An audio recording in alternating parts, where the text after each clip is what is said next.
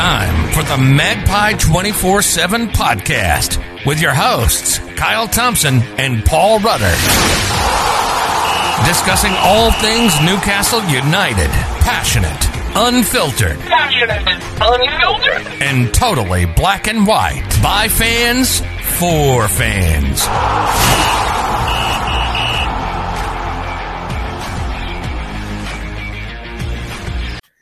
What's happening, everyone? It's Kyle for the Magpie 24/7 podcast. We're here again. We haven't won again. 2 wins in half a season. Us the Mandan bastards. I don't have words. I mean, 2 wins in half a season, Paul. It's on a level with Sunderland's Mick McCarthy side. It's nearly on a level with that Derby County team that took 4 points off us in 2007.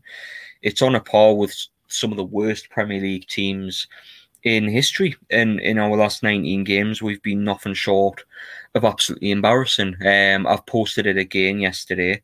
Steve McLaren's wins over his last 19 games in charge, when he lost all the dressing room, when the wheels had fell off, so to speak.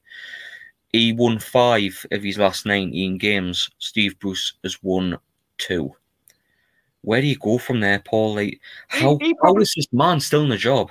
It's absolutely the greatest question of our time. Somebody tweeted it before. Things I don't understand. Algebra, quantum physics, Steve Bruce's tactics. Now he's still in a fucking job. Words to those effect. But you just couldn't make this up. It's every single week.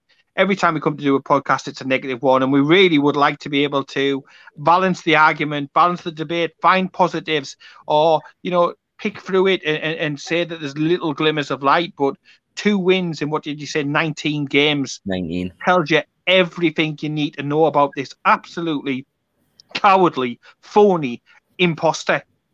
It beggars belief how we can consistently be so poor with the with the wealth of talent. You look at our squad mate on paper, you look at the names, and we should not be in this position. And it gets to the stage now where you look back and you're looking back at the quotes and Steve Bruce saying, well, there's 6 or 7 teams looking over the shoulder. There's not, mate. And it's as clear as day at the moment. As we're recording this, Fulham are taking on Manchester City, but it's between us and Brighton. And you've got to remember, mate, that they absolutely ripped us one. They destroyed us on the second game of the season. So let nobody think that this is going to be an easy game. Certainly not with Steve Bruce in charge. And of course, the man who could pull the trigger, well, I don't even know if he can make a cup of tea, never mind fire a manager. So we are absolutely in the shit. You can go to the Bahamas and you can go to Dubai and you can go to America, but he can't sack Steve Bruce. Yeah, in the middle of a pandemic as well. Yeah. How's he managed to wiggle that one? Where you're not allowed to travel, but lo and behold, that is Mike Ashley in a nutshell. But he probably's travelling away, mate, to these far-flung places on the planet. So there's no TV, there's no internet, so he doesn't have to watch us. Unfortunately, because of our love and connection and affinity with the club, and it's part of everything that we do, you're sort of sitting there watching, and it's awful. Maybe if he did watch it, he'd realise what the problems were, and he would have took action ages ago. Like you said before, Bruce should have been gone at least after the Sheffield United match. He shouldn't be in a job. He should be nowhere near it. And if he was a Geordie mate, again, he would have stepped aside and let somebody else, sort of sort it out. But he continues to maintain that we are absolutely fine. He's delusional. He's sniffing glue. He's doing something. He's not on the planet what I'm watching and what he is. But obviously, we'll get into it and dissect it like we normally do from start to finish. But another pile of shit made, basically. It is. It's another draw, or as Steve Bruce put it, unbeaten in 3, Paul. Unbeaten in 3 games. But as usual, we'll try and dissect. Get the DVDs out. We'll try and dissect the lineup that he put out, and he made one change, mate. He got rid of Hendrick, which I think after the last podcast of absolutely ripping him a new arsehole, I thought that was needed. But Emil Kraft started. I mean, he was saying in his pre-match press conference that Manquillo was okay and he trained well and it looked like he was going to be starting. I even posted, thank God we're not going to have to put up with Emil Kraft again. Yes, and lo and behold, Emil Kraft starts, and I'm thinking, what has he done to start a game? Seriously, we've ripped him apart in the last four podcasts. He's cost us goal after goal. He's like a fart in a lift. He just the smell won't fucking dissipate. What do we have to do? How shit does he have to play in order to be dropped? You know, does Manquillo have to play like Messi or Ronaldo in order to get into this team? Because, of course, we're doing so fantastically well. We only need to make one change because we are so wonderful on this long, unbeaten run. Not 1 second. What did you say? 3 draws in a row. Fucking useless. Pathetic. Emil Kraft is like as much use to Newcastle as a used bastard wet wipe. Get the fucker out. Flush him down the bog. Get fucking rid. Awful. Absolutely awful. There's a couple of players I could think about. Think of the same sentiment for, to be honest. But this team, one change, and again, mate, this formation, like it works with Miggy, it works with Allan Saint-Maximin, it works with Callum Wilson, it works with these players, but they're not playing. They're injured. So surely you look to get the best out of what you've got, but it doesn't change it, mate. We'll keep the same, and the system going into the game seemed to be Ryan Fraser in the middle, who's a winger, and Dwight Gale, who's a striker, on the left. Like, Paul, I can't...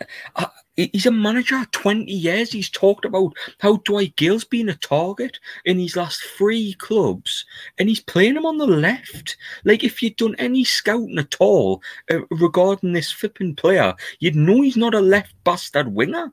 Do you know what I mean? No. Like, yeah, it's incompetence, Paul.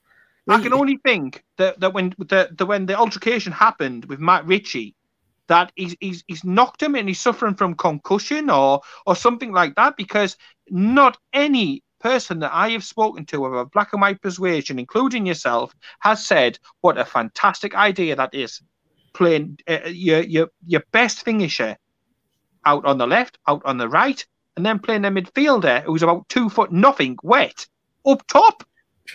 He said he's literally, I'd rather have played one of the Oompa Loompas, because I tell you what, we've got Willy fucking Wanker stood on the bastard touchline directing this absolute farce that we watch going ahead.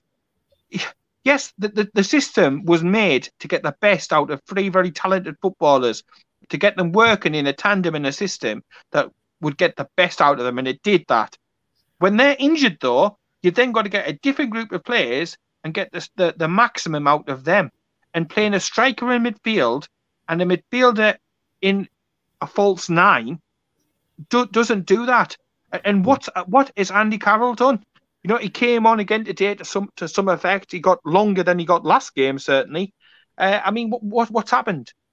Has Steve caught him and Mrs. Bruce in action, pants dropped or something? I don't know, because I just think, after the form that we've been shown, would you not roll the dice and maybe throw 2 up front, get some crosses in? Because you can see that when we do get crosses in, a la the Lascelles goal, goals, we can be effective. You know, Carroll can cause a nuisance. Gale can, get in behind. He can feed off the scraps and this, that, and the other, and it would give us a chance. But in Bruce's screwed up head, I can only assume that Matt Ritchie has knocked more, than a few brain cells out, because I'm watching the game and I'm just getting more and more frustrated, more and more angry, more and more worried. I could literally, at times, and when that goal went into day for Villa, I could have picked the TV up, lobbed it out of the garden. I was just like, oh, fuck this. Doing my best Piers Morgan impression at the time, and I know you were the same. And just, no, this is just fucking typical. Because I do think a draw was probably on reflection a decent, honest reflection of how it went. Man City scored, Paul. Man City are 1 up. Oh, John's doing beautiful. This is what we've been reduced to. We're recording this, and we've got the Man City Fulham game up. I mean, before this podcast, I was shitting kittens because I looked at who was out. No De Bruyne, no Sterling. But then you look at it, and you've got Aguero, Jesus. We could do with Jesus at this stage, I tell you that. And I think Torres was playing up to there. That was the three that they'd got in. Aye. And I was like, oh, God, this is just typical. But we are so desperate. We're like scrapping around. And we might as well go and pick shit with the chickens for a week, mate.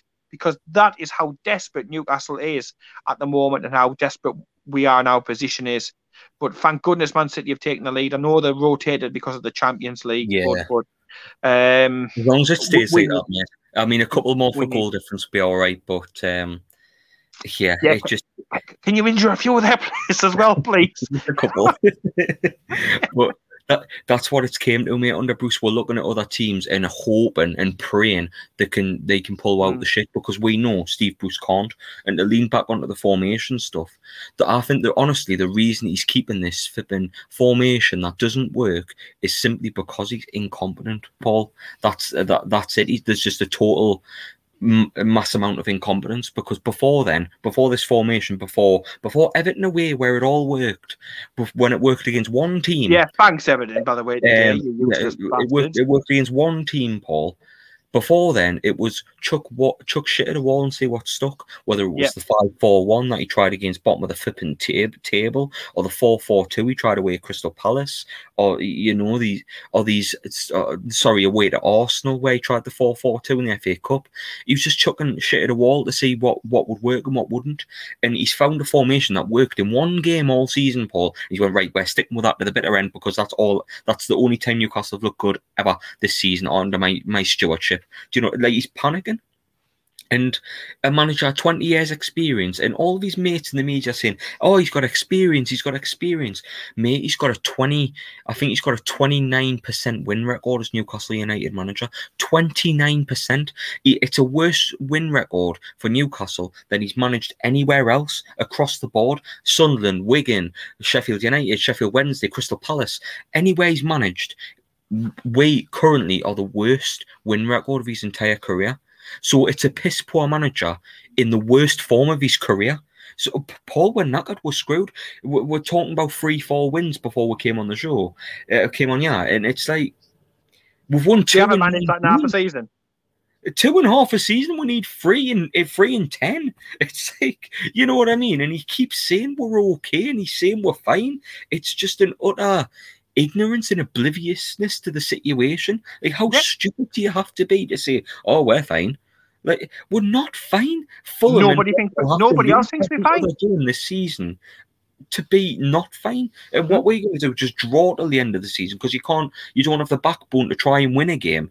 Do you know what I mean? And the teams show that, mate. And the lack of it's just pure laziness, mate. It worked in one game, so in his head, oh well, I don't have to change it for a while until we lose 4 or 5 games on the bounce. That's the way Bruce looks at it. And even then, we'll go back to the Rafa way. We'll go back to 5 at the back.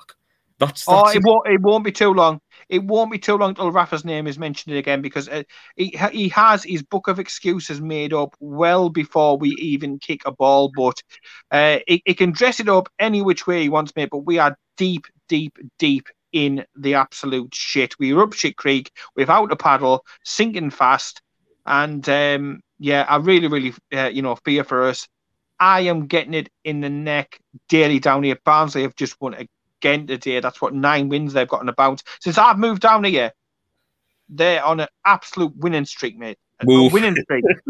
Get moved. I know. It's absolutely bizarre, and I will never live this down. I mean, the missus was on. As long as we stay up, mate, we can play them next season. Hopewell's a canny away day. Yeah, well, she was like, "Well, if you get relegated, she said, oh, you'll be all right for local away games and stuff." But we're both desperate, mate. Some people say get relegated. It'll be easier to get the takeover and this, that, and the other. I'm of the opinion we need to fight tooth and nail to stay up. We should not be a championship club. No, we should not be fighting down the bottom of the fucking Premier League, mate. It's championship. The referees in the championship, the way the championship is, it's just, I have no faith in the current way Newcastle is that will come back up.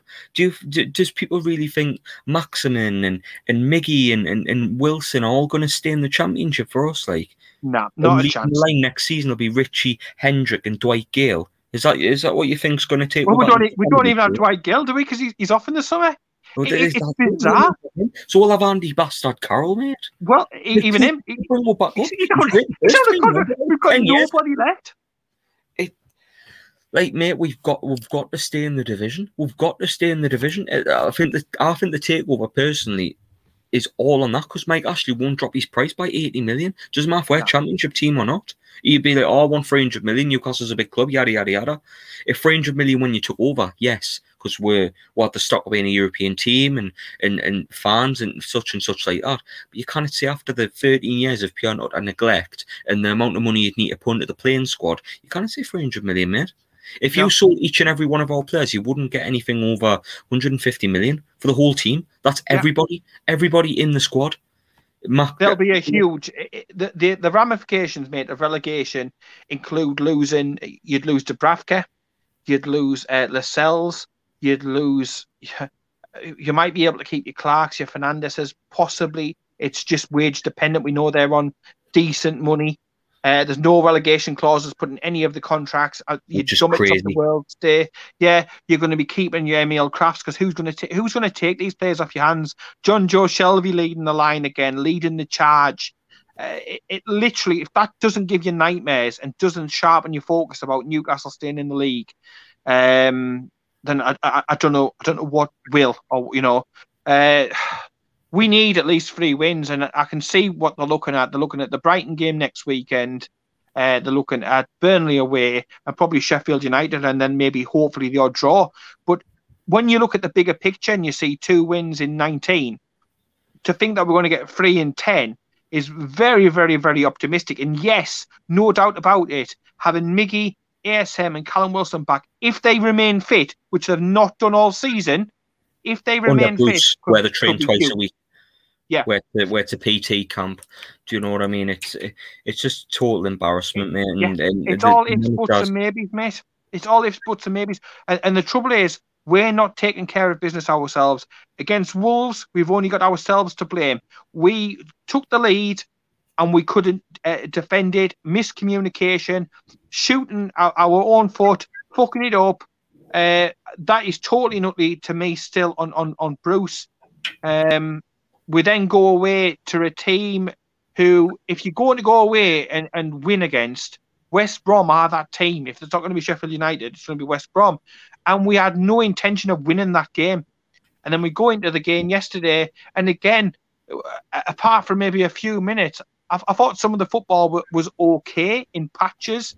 I thought the defence and goalkeeper were fine. I thought midfield, we did okay in sections and parts of the game. But up front, mate, because of the formation and how he's getting the personnel to play, I thought we were absolutely woeful and pathetic. And once again, I'm not going to criticise Joe Linton for his work ethic and stuff like that. But I will say, when it comes to football intelligence, I just don't see a clinical goal finisher.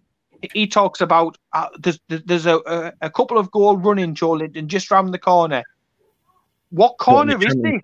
On what map are you looking at if you think it's round the corner? Because Jamal Lascelles in the last couple of games has scored more goals than Joe Linton. I think personally that Kieran Clark is much more of an attacking threat than Joe Linton. Now, that's not to say that I thought he put a decent shift in, some good tackles, some decent passes, this, that, and the other. Has he just gone 2-0? This again, see, this is what we're drawn to.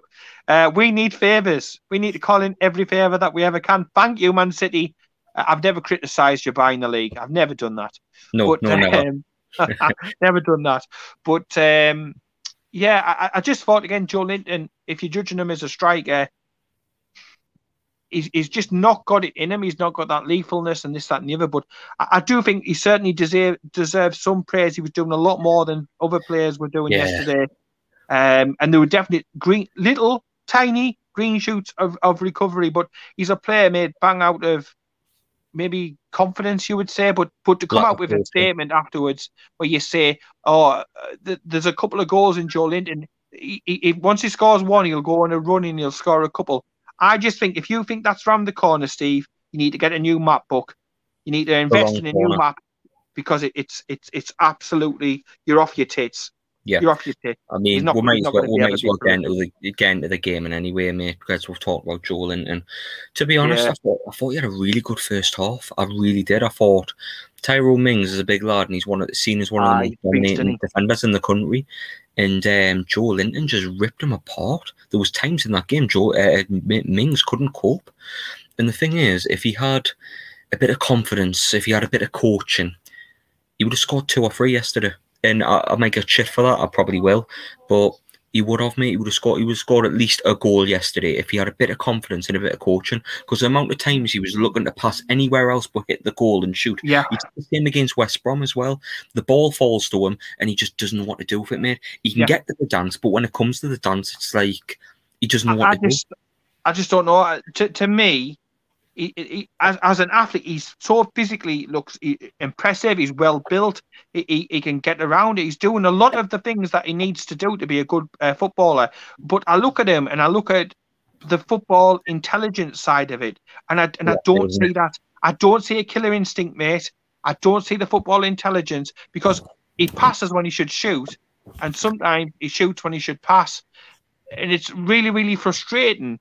But I will say that I was quite encouraged, and that's why I talked about the little green shoots yesterday.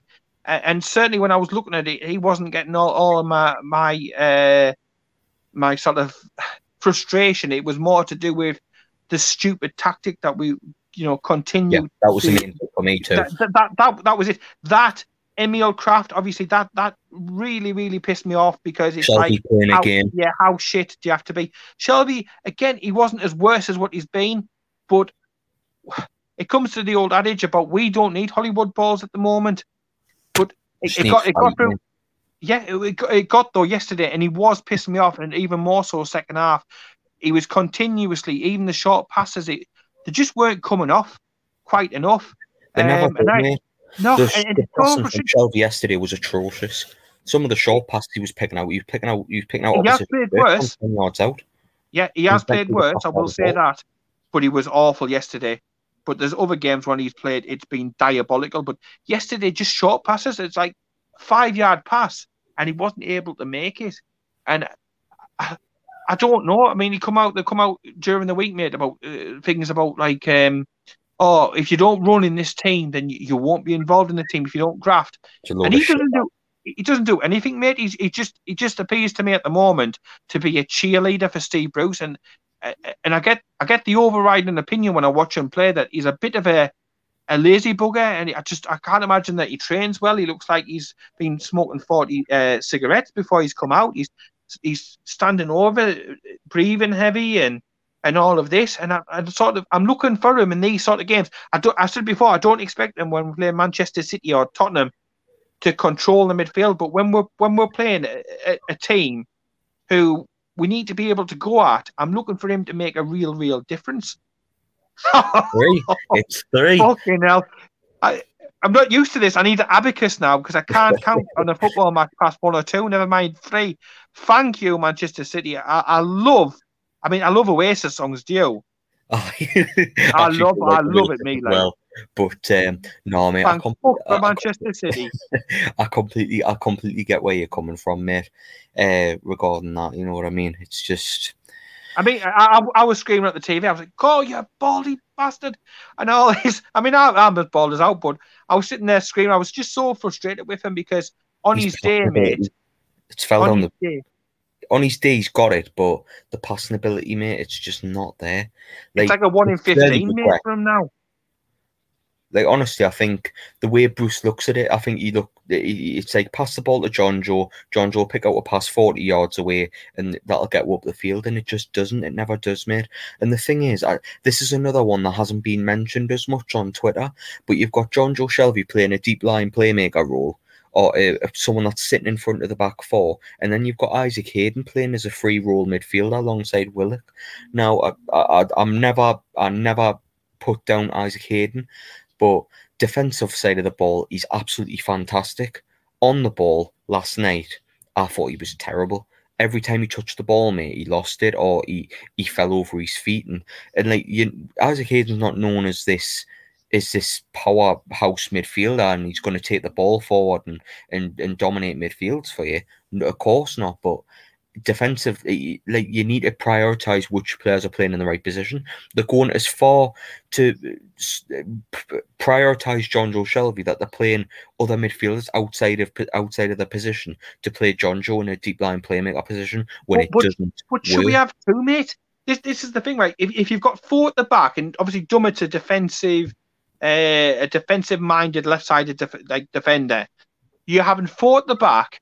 Then you're having two holding midfielders, so you've got 6 players there. So it's not a surprise that there's not enough bodies in the box. And time again, it shows that when we do get into a position where we can cross, the player in that wide position looks up and he sees, if you're lucky, one person in the box. Now you're not going to score. It doesn't take rocket science to work out if there's not too many people in the box. You're not going to score too many goals. So let's get more bodies in the box and let's go for it. And why shouldn't we? I mean, I thought Aston Villa were there for the taking, mate. They're missing Grealish. They're missing a few others. Traoré got injured during the match, and I was quite impressed with him, actually, up to that point. I just felt like games like this and games against West Brom and games against Wolves, we should have been a bit braver, bolder, have one less defensive-minded player, put an extra offensive player in, and go for it. I just think, like, when Andy Carroll come on later in the game, I know we'll get to that shortly, it made a difference, but he's almost taking the piss out of Carroll, I think, at the moment, and taking the piss through his substitutions and stuff like that. But, mate, at the end of the day, we've got to start looking after ourselves and getting wins for us so we can stay up and stop relying on... We're watching other games desperately. And you're watching. We're running commentary on this one. Do you know what I mean?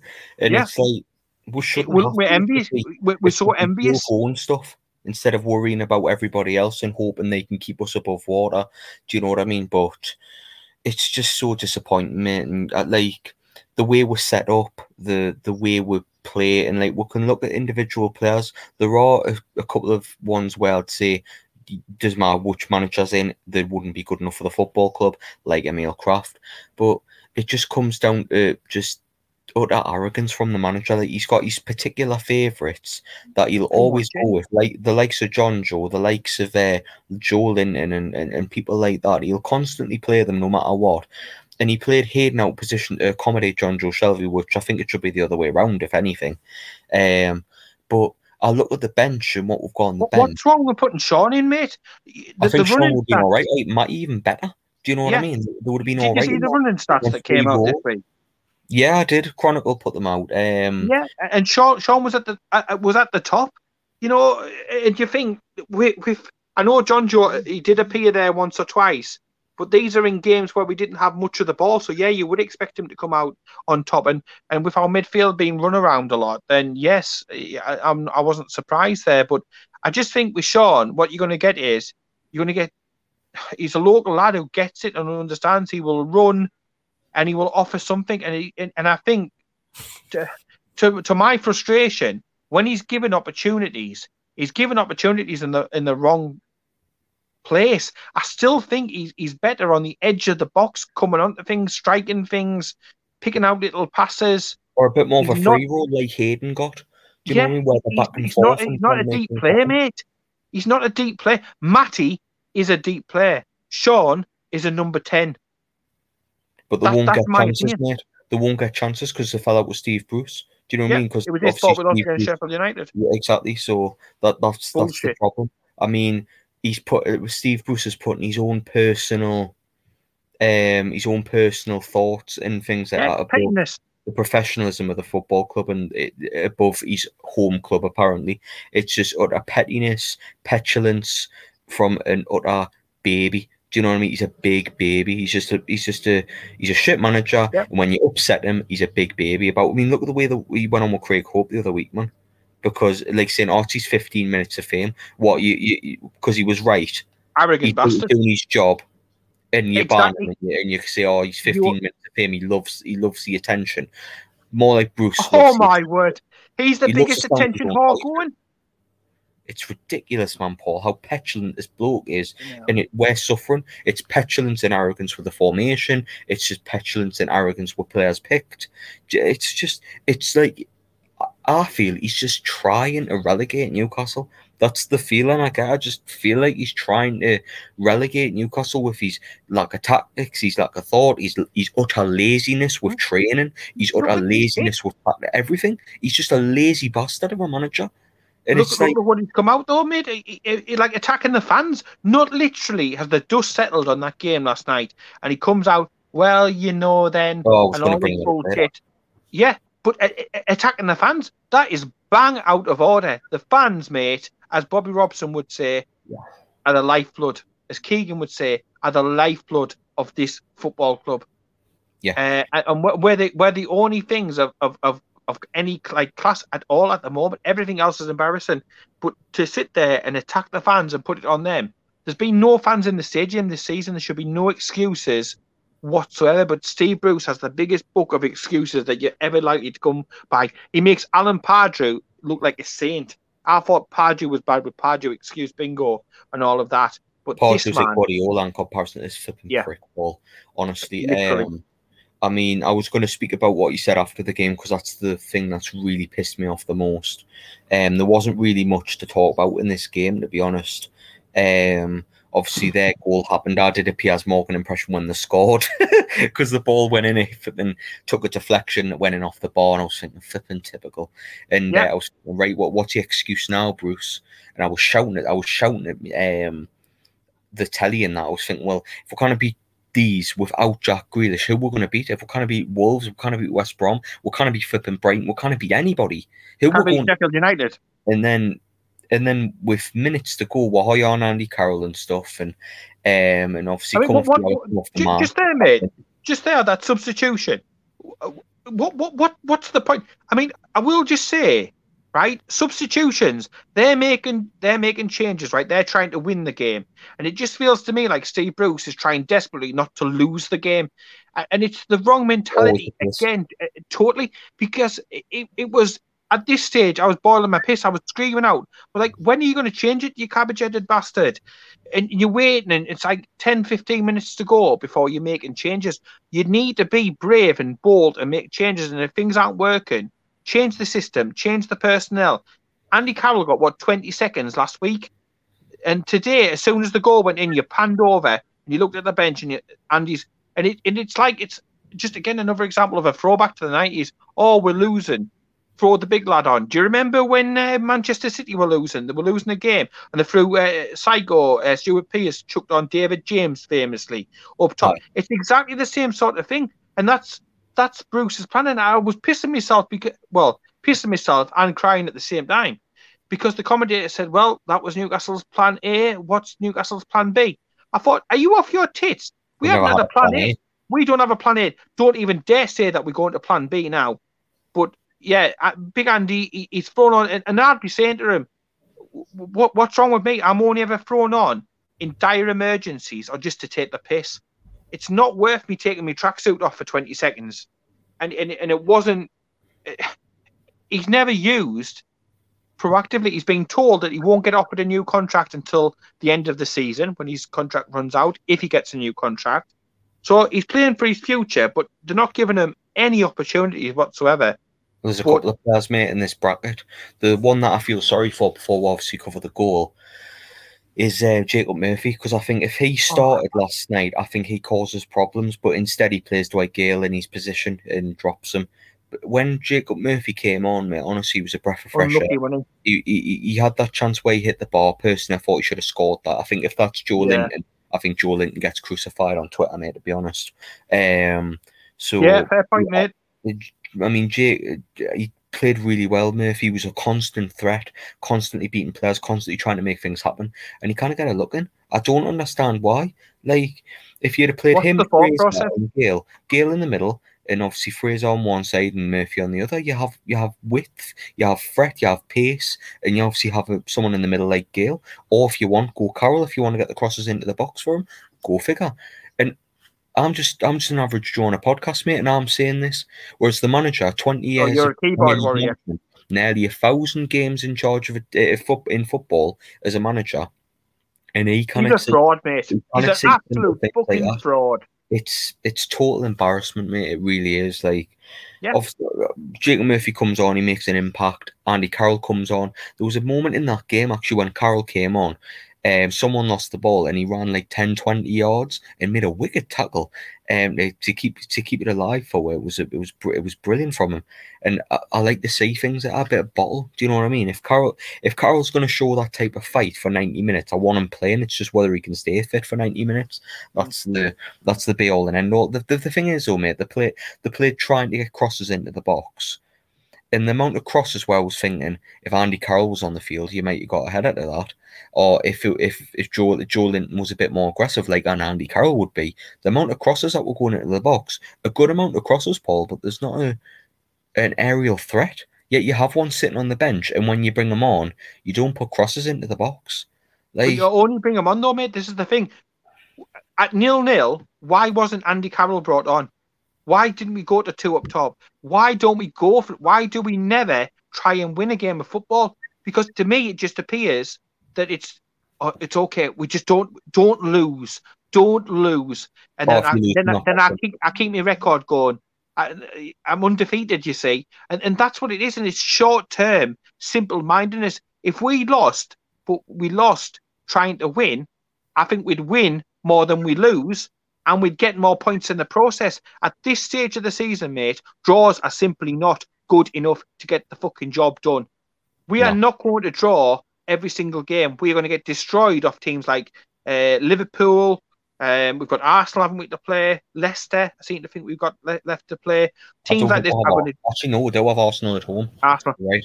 So we're going to get destroyed, mate, of them. So there's no picking up points there. Because if you could sit there and think, well, 10 games, 10 draws, 10 points puts us on 38 points, that might be enough. We are not simply going to get that. We've got to go and be brave next weekend against Brighton and actually play some football. And maybe we surprise them by the fact that we actually, for a change, start with a formation that suits the personnel available. Not the personnel who are left back up at Newcastle injured, the personnel who are actually fit and available and do a job and play people to the strengths. Because if I'm Dwight Gale, I'm not signing a new contract. I don't want to be a left winger. I don't want to be a right winger. I don't want to be a bench warmer. I want to be starting and I want to be scoring goals. All goal scorers are greedy bastards. But you saw, mate, the end of last season, when Dwight Gale was in the team, we went on a little bit of a run. We got a few points. We scored a few goals. And Gale was central to that. And I just don't understand the logic. Surely his short-term memory isn't that bad. Surely Matt Ritchie's not knocked that much of the stuffing out of him. Can you not remember last season? Can you not remember the impact that this lad had? It's so maddening. And he really needs to get it sorted, because the thing is, there's potentially going to be 10,000 fans in that Sheffield United game.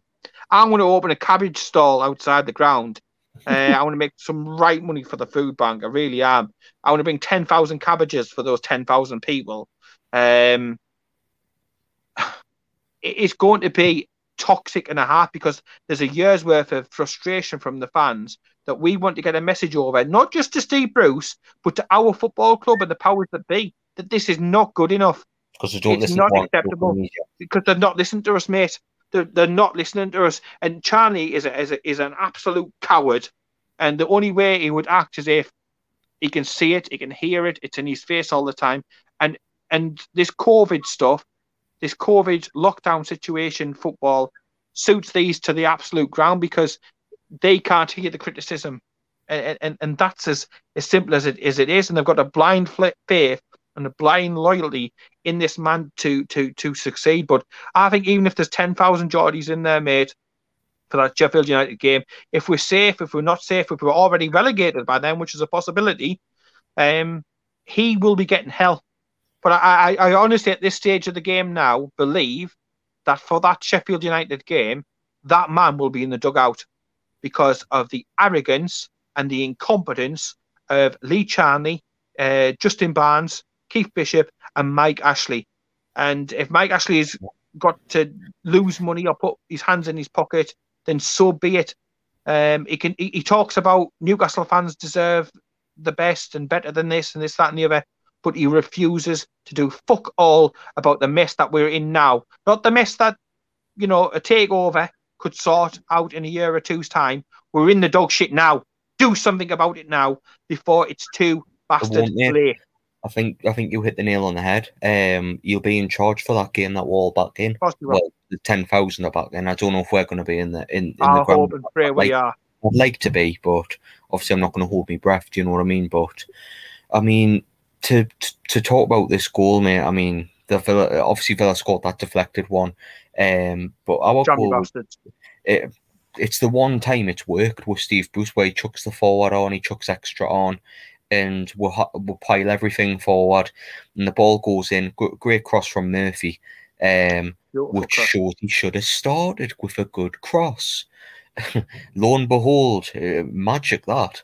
And obviously Lascelles' great header. Very similar to the Wolves header, but was like the other side. The power he generates on it. Yeah, it was beautiful. Beautiful. It was more. It wasn't a celebration. It was just more like of relief. It was just relief. Yeah. Oh, well, we've nicked a point because obviously in this must-win game.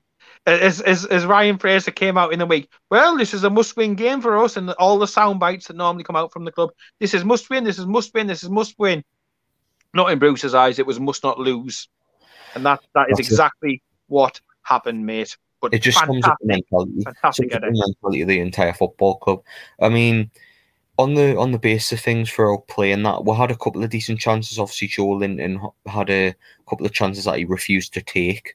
Villa had a couple of chances as well, but I think in all, draw was probably a fair result, but just not playing good enough, mate. I mean, for half of that second half, we looked so unstructured, it's unreal. It was just a kind of a free-for-all 90s back and forth type game. It was just back and forth, who was going to win it.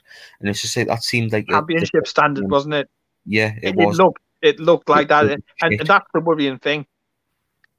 And that was without the talisman, Jack Grealish. The worst thing is Palace beat Wolves without their talisman and Zaha as well. Do you know what I mean? We're still not picking up results against teams that don't have their best players.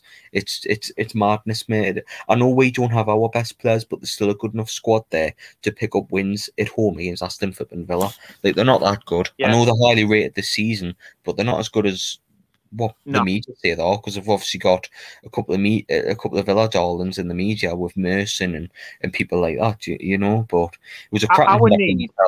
Yeah, our need, mate, yesterday was greater than theirs, and that need of points should have been more than enough in the tank to get it done. Bruce Ball is one of the worst brands of football that I have ever seen. You know, again, you look back and you think of your Joe Kinneas and you think, oh, well, Pardew, football was this, that, and the other. He was obsessed with left backs, Alan Pardew. And there was a great sigh of relief when Crystal Palace actually paid us money to part with his services, or Joe Kinneas leaves, and all this sort of thing. Even Hullet with sexy football that went awfully wrong. It was the biggest turn off. It wasn't sexy football at all. No. But this brand of Bruce Ball is by far the worst I think I've ever seen. It is boring. Yeah. It could be terrible. If it was like defensively something. Do you know what I mean? If it wasn't just shit and undisciplined and terrible, and if it was defensive but structured, we had an idea, we looked like we had a purpose, then I wouldn't complain, mate. But it's boring in the sense that there's nothing there. It's just go out in the field, lads, and see what you can do. And it's the Benny Hill school of football. It literally is. If I was a Villa fan, knowing what I know about Bruce, dropping points to Steve Bruce, I would be furious, because it'd be like, he hasn't got any tactical knowledge about him. Just have a little bit of tactics about you and you'll beat Steve Bruce. Not a problem at all, because he's the worst manager in Premier League history. He is. For me, he's the worst manager in Premier League history, and this is what we've got as a manager, mate. He's absolutely atrocious. Brighton will be sitting there rubbing their hands together. They've got Southampton tomorrow as we record this, right? and they'll be thinking to themselves, we are capable of getting 6 points out of the next 2 games. And if they get 6 points out of the next 2 games, then they're as good as okay. You're then looking at Fulham, and I think Fulham, despite the fact they're losing, is it still 3-0 as we record this? They play better football than us, and they can see a system. Now, that system isn't going to work every single game to win you every single match, but he doesn't need to. He just needs to keep it down to a couple of points for that final game of the season. Well, that's all got there or thereabouts. 2 wins in 19. All they have to do is match Newcastle, and then they can win the coffin on the final day. That's all they have to do. And even though they're getting beat 3-0, yeah, mate, they haven't give up. They're still showing a bit of fight. You know what I mean? When we go 2-3-0 down, we're gone. We're finished. We're done. We will get absolutely destroyed off the likes of Manchester City. We will. There's no doubt about it. Obviously, with Fulham getting beat tonight, goal difference is literally only. The difference is 2 or 3, but we've still got Man City to play. It'll be 10 after that after we play City. Do you know what I mean? It's just you're totally right because it is not defensive football that we play. It's not any lazy football, unstructured. Yeah, and the players look unfit. There's no preparation. The set pieces are fucking garbage. The throw-ins are worse, and every time we get the ball in a promising situation, say from a throw-in, the ball ends back with the goalkeeper, and I am screaming at that TV. But you've got to think, mate, if it goes to the last game of the season, Fulham are going to have thousands of their fans only in that stadium baying for our blood. And I just think the man in charge isn't competent enough to be able to steer us through these rocky waters. But there's no doubt about it, mate. Next week is huge for us. If we lose it, you might as well relegate us if we're not already relegated already. The thing is, though, mate, like we've said this the last couple of podcasts. Next game's huge. The next game. We're running out of games, Paul. Do you know what I mean? It's becoming to the point that it's the point of no return. It's either we need to get rid of Steve Bruce and move on to someone else, or stick with him and get relegated. It's literally that's the line in the middle now. That's it. Relegation or get rid of Bruce and give her a chance. But they're not going to do that. They're going to stick with Steve Bruce. Lord knows why. I don't know why they're going to stick with him, but they're going to stick with him what seems to be the end of the season. And then if we're in the shit with 2 games to go, mate, that's it. We're done. We're finished, because we'll not beat Sheffield United and we'll not beat Fulham. We'll probably pick up a point. I can't see. I honestly, mate, can't see where it comes from. It's pathetic. And yeah, a draw is probably a fair result on the concept of play, but Newcastle need to improve, mate. It's still a shit performance from Newcastle, still not enough. It's playing not to lose, not playing to win. There's a massive difference, and you can see with the mentality of the manager. Oh well, it's not a must win. Oh well, if the other team are a great side, and it's just the mentality of the manager is rubbed off on the players to an extent of they're in fear. Like, look at Joelinton, mate. He's scared to shoot. He's scared to hit the ball with power and a bit of fire. And there's not a fan inside the stadium, mate. There isn't a supporter in there. There's no added pressure from the stands. There's nothing. It all comes from the manager. There's no excuse for poor communication, because the manager should be able to be heard from literally all corners of the pitch. It is down to him. It is down to his organisations, his lack of trying to be brave. At 0-0, mate, with 60, 65 minutes gone, be bold, be brave, make a couple of substitutions, make them nice and early, and give them some chance to be able to affect the game. What's Andy Carroll supposed to do with the dregs of a game? What's Jacob Murphy supposed to do with not enough time? So, look, if you're going to make changes, make them early. Be divisive. Just try something. Be bold. Be confident in yourself. Be proactive. That's the main thing. Proactive. And stop. We are constantly reactive. That is a great point. Which is better than the point that we got. But it's another point on the pitiful total that we've got, and it just seems we've been stuck in these 20 points area for forever and a day. But that's when we got into 20 points, and we're in March, and we're still in the 20-point mark. It's embarrassing, Paul. I mean, to round off the game, a point we needed 3, but on the concept of the game, it's probably a fair result. but it's his post-match press comments, Paul. Every week they seem to piss us off more and more and more. Like, sitting there 3 games unbeaten. Like, who do you think you are? 3 games unbeaten. It really pisses us off, Paul, because the are against Wolves at home, who are having their worst season since getting promoted, by the way. Aston Villa without Jack Grealish, and flipping West Brom away. And they're shit, and they've conceded more goals at home than any other team in the division. And it's like he's bragging. He's bragging about being 3 goals. He's almost bursting with pride, isn't he? He's like, that's with the run that we are on, and it's like, you are the most deluded old fool that I have ever met. It's like he's gone over and he's an old bloke by himself, and he's gone and married one of these Russian brides, and he's come back. Well, she's chosen me because of my handsome good looks and personality. No, she hasn't. She's chosen you because of your bank balance, you daft old bastard. Do you know what I mean? Wake up, actually see the game, and see what's gone on, and see the deficiencies, and solve the problems. Stop making excuses for yourselves, and please, for the love of Jesus fucking Christ, stop having a go at the fans. It is not the fans' fault. It's not the pressure of running the club and the unrealistic expectations. I mean, come out. I know we shit. We shit, but fucking hell, you still somehow, despite the fact that I know how shit we are, you somehow manage to scrape beneath that every single week. And I'm like, oh my word, I know we shit, but how come you can lower the bar, Steve Bruce, just that little bit more? Stop having to go at the fans. It's nothing to do with the fans. It's to do with your poor tactics, poor management, poor recruitment, and poor everything else.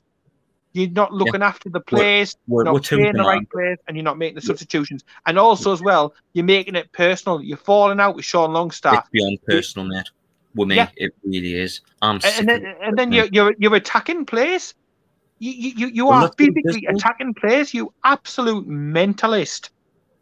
Well, he sat there and said, we're only as good as we're strikers, yet you play your winger up front, you play your best available forward on the left. Like, how much of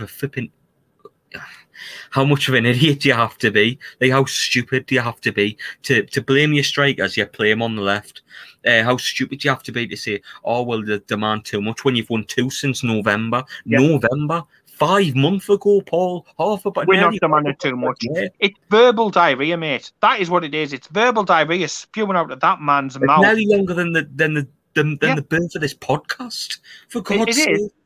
But it's verbal diarrhea. And the thing is, before I used to think the most stupid thing that I ever saw was Joe Kinnear when he scouted a Newcastle player, and I think it was the Irish. Yeah, Shane Ferguson. He scouted one of our players. He said, "Oh, he's a great player. Who does he play for? He's one of your players at Newcastle." So I thought that was the bottom. I thought that was the literally the lowest line of retardation that you could get. But Steve Bruce finds new ways to be able to, again, scrape the bottom of the barrel. He finds new ways to embarrass himself. And you know what? Embarrass yourself, Steve Bruce, all you want, but you are embarrassing our football club. We are going to be relegated. We are going to be playing at Coventry. They're going back to the Rico Arena around the next season. So we'll have a nice trip out to Coventry City, and we might have a Rotherham at the New York Stadium to be able to play at. We'll obviously have Bramall Lane, Sheffield United, Huddersfield, all these summer places, possibly even Sunderland, a derby match in the Championship. You are in. It's one thing, mate, to embarrass yourself, but please stop embarrassing our club anymore. I've literally, I don't know any much more ways to be able to convey how frustrated, how maddened, how pissed off I am at his tactics, his substitutions. It's just everything, mate. His selection. It's literally, you're just fighting bushfires, and it's like, it's the old adage, even with the substitutions, which seems to be a quite a new thing by him, just to hold on. It's like he's waiting, he's on the Titanic, the literally the front end of the ship's gone down, the middle section of the ship has gone down, and you're right at the end, and he's saying, maybe we should go to the lifeboats. We should have gone to the lifeboats literally ages ago. You absolute fucking mentalist. He is, mate. He's a so stupid. Like it's never his fault. Like if we do get into the stands, Steve Bruce, it's never your fault. I could imagine one of the songs that'll be sung, because he finds ways to blame everybody but himself.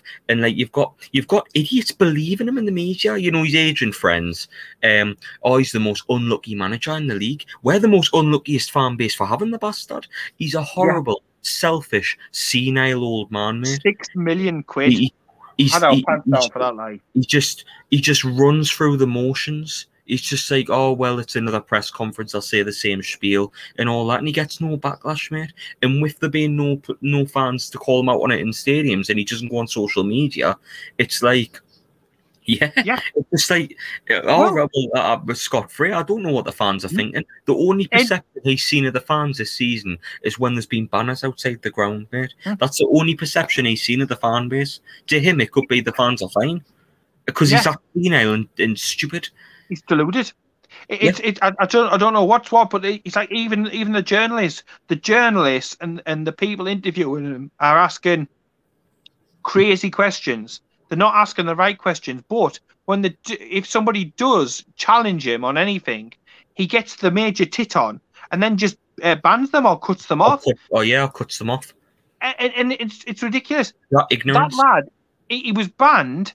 But basically, I understand you didn't want the story to get out. I understand that, because it makes you look even worse. But was he factually incorrect? And if the answer is no, actually he was right in what he was saying, which is the case as we believe, then why is he being banned for telling the truth? It's not North Korea. It's Tyneside. It's not North Korea. You are not controlling the media world, mate. narrative. Openness of the press. Do you know what I mean? And one of it's like Soviet Russia. Do you know what I mean? Communism and all that. It's mental, mate. And this is what our football club's coming to. Instead of I said it last week, instead of addressing the problems at hand, they'd rather cover it up. They'd rather bring in a new coach to try and make it look like they know what they're doing, or trying to make it look like they've changed it up. When in reality, mate, they haven't done any of that. It's just the same shit every week with Newcastle. And it's a long couple of weeks ahead, but a very important couple of weeks ahead, and it's so frustrating, because the club aren't going to do anything about it. They're letting this man tactically rip we apart in the press, tear the fans apart, and I've never known the fan base to be so toxic and against the football club. You've got fans at each other all the time. You've got your wind-up merchants that'll wind up Newcastle fans about the situation. I mean, there was an arsehole on TalkSport tonight saying would be in Europe next season. Like, what a total! I'm not even going to post that, Paul. I was exactly the same. It's just absolutely shite. Total head case. I don't like people who will call in on radio shows like that and say shit like that. Like, do you realise the situation we're in this season? And you're talking about Europe. Europe? Are you joking me? With the city? It must be one of Steve Bruce's love children. That's the only thing you can think. Yeah. The closest to a European trip we're going to get is Cardiff away next season. Yeah. Do you know what I mean, mate? Like, that's it. That's your lot. Europe. Like, what a flipping prick. Off your tits. We've just got to fight for our lives, mate. Huge game coming up next. No doubt the club for the rest of this week will put out little sound bites. They'll send out Jamal Lascelles because he scored, and that's a positive. And they will put the maximum Keith Bishop effect on the situation.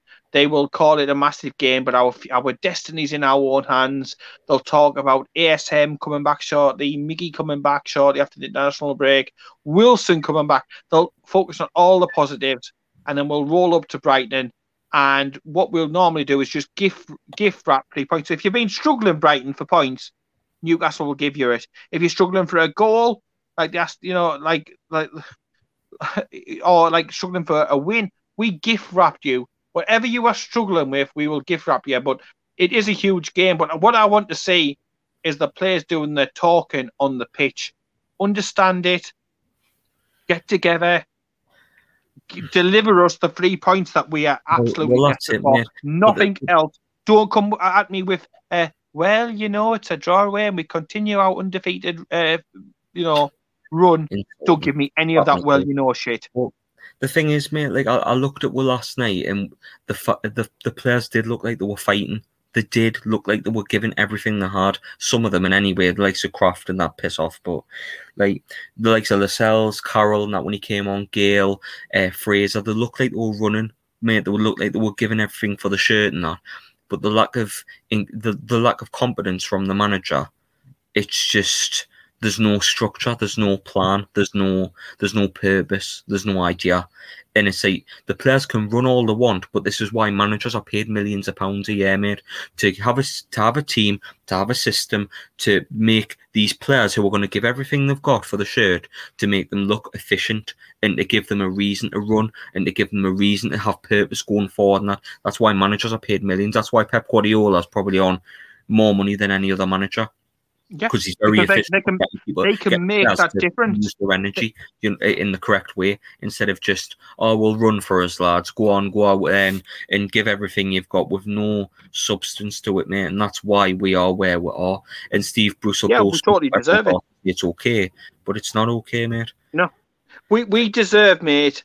We deserve where we are in the league, and at the end of the season, we will deserve the relegation that this form and this lack of class and this lack of substance, gets you.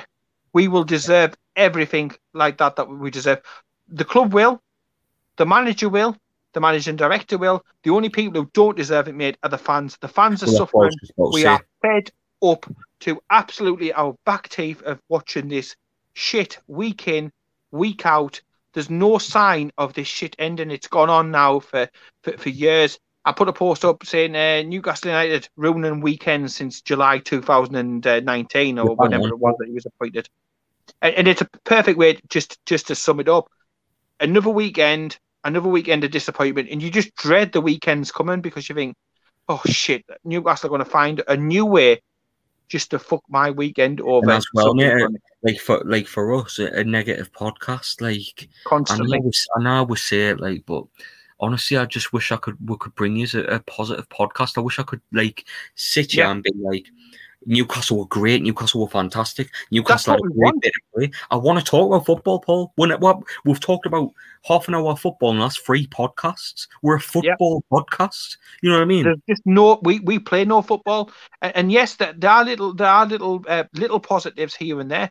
We both saying before the podcast started, we thought Jamal Lascelles has been fantastic the last few games. I personally thought that Paul Dummett didn't put a foot wrong. He's not the sort of player who's going to get up front. Good. Clark's been, really, really good. Unfortunate, obviously, with the own goal and helping his whole team out. There was nothing really that he could do, but he's been fantastic recently. So they are a little positive. Right. Joe Linton played better than what he has been playing, but again, there's still huge issues, and he's still not £40 million worth of. He never will be, mate. Playback, and you're right, he never will be. And the scout who scouted him and Kraft needs shot. To be honest, it's beyond a bloody joke. Needs to be fired. You know what I mean? But yeah, there's little things like that here and there. But we need more. We need much more. We need players to be able to grab hold of these games, take it to the opposition. Be brave. We need the manager to be brave, be bold, and try and win games and stop going in with the mindset of we're coming here not to lose, because it's not going to be enough. It's not going to be enough. I just hope and pray, like I've said every other single end of the podcast, that come next week we do have a little bit more positivity to bring to you. Actually, we do have some football to talk to you about. Well, that's the thought, but I'm pulling out the superstitions, Paul, because me saying I hope next week's going to be a positive one. I say it every week. It doesn't happen. We'll have a negative one next week. So I'm hoping a guest will be a good omen, mate. Next week, I mentioned it a couple of weeks ago. Jack, who I mentioned, who you might have seen on Twitter, has done loads of fantastic stuff with graphic design in Newcastle United. Recently, has joined Gallagher Shots. I've been talking about him coming on before he joined Gallagher Shots, but I'm happy to say he's coming on next week after the Brighton game. That one. So I'm looking forward to that, and hopefully, Jack, mate, I know you listen. Jack, mate's actually a YouTuber, so we'll say Jack, lad. I hope you can be a good superstition. If you're a good superstition, we might ask you on all the time. If we're winning every week, you're on every week. It's a contract. That's it. Yeah. If we win next week, because you're on, that is you on every single week. If we're winning every week, whatever Gallagher Shots offering you, we'll double it. I'm not saying Gallagher Shots offer you any money like that. They don't, but we'll double it. We'll break the transfer record for Magpie 24/7. We'll go full on Joel and give you 40 million jelly baby customers. That's all we can afford. But hopefully a good omen going into next week. Obviously. Yeah, we're just trying to sum up Steve Bruce best we can. Thanks again for sticking with us. But if there's anything you want to add, Paul, before we wrap up.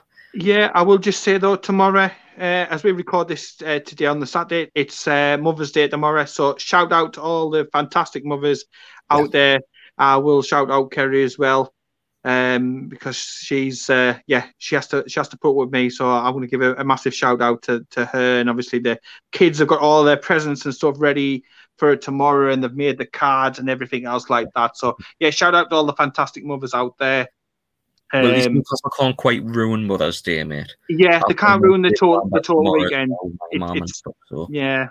It started bad, but they can't ruin the entire weekend, mate. But that's it. Let's just hope for some brighter times ahead, mate, because there's no doubt about it. We want a bit of positivity to be able to talk about. As for tomorrow, mate, I'm not even going to think about football. I'll get the Brighton game out the way and then just crack on with my day, mate. Honestly, I'm just going to spend the day on Southampton and crack on from there. But yeah, Wall Southampton tomorrow, aren't we? But we'll leave it there, mate. I think that's all I think we've covered everything in the last week. But we'll love yous and leave yous, and hopefully Jack next week can give we a good look omen and stuff. But until then, fingers crossed, mate. Positive podcast next week. The power of positivity. We're bringing out the superstitions. We're trying everything. It's down to the players. At the end of the day, we can bring on 55 different guests. It might not make a difference, but fingers crossed. But we will try. Enjoy your Mother's Day and stuff like that tomorrow. And catch us in a bit, everyone. See you later.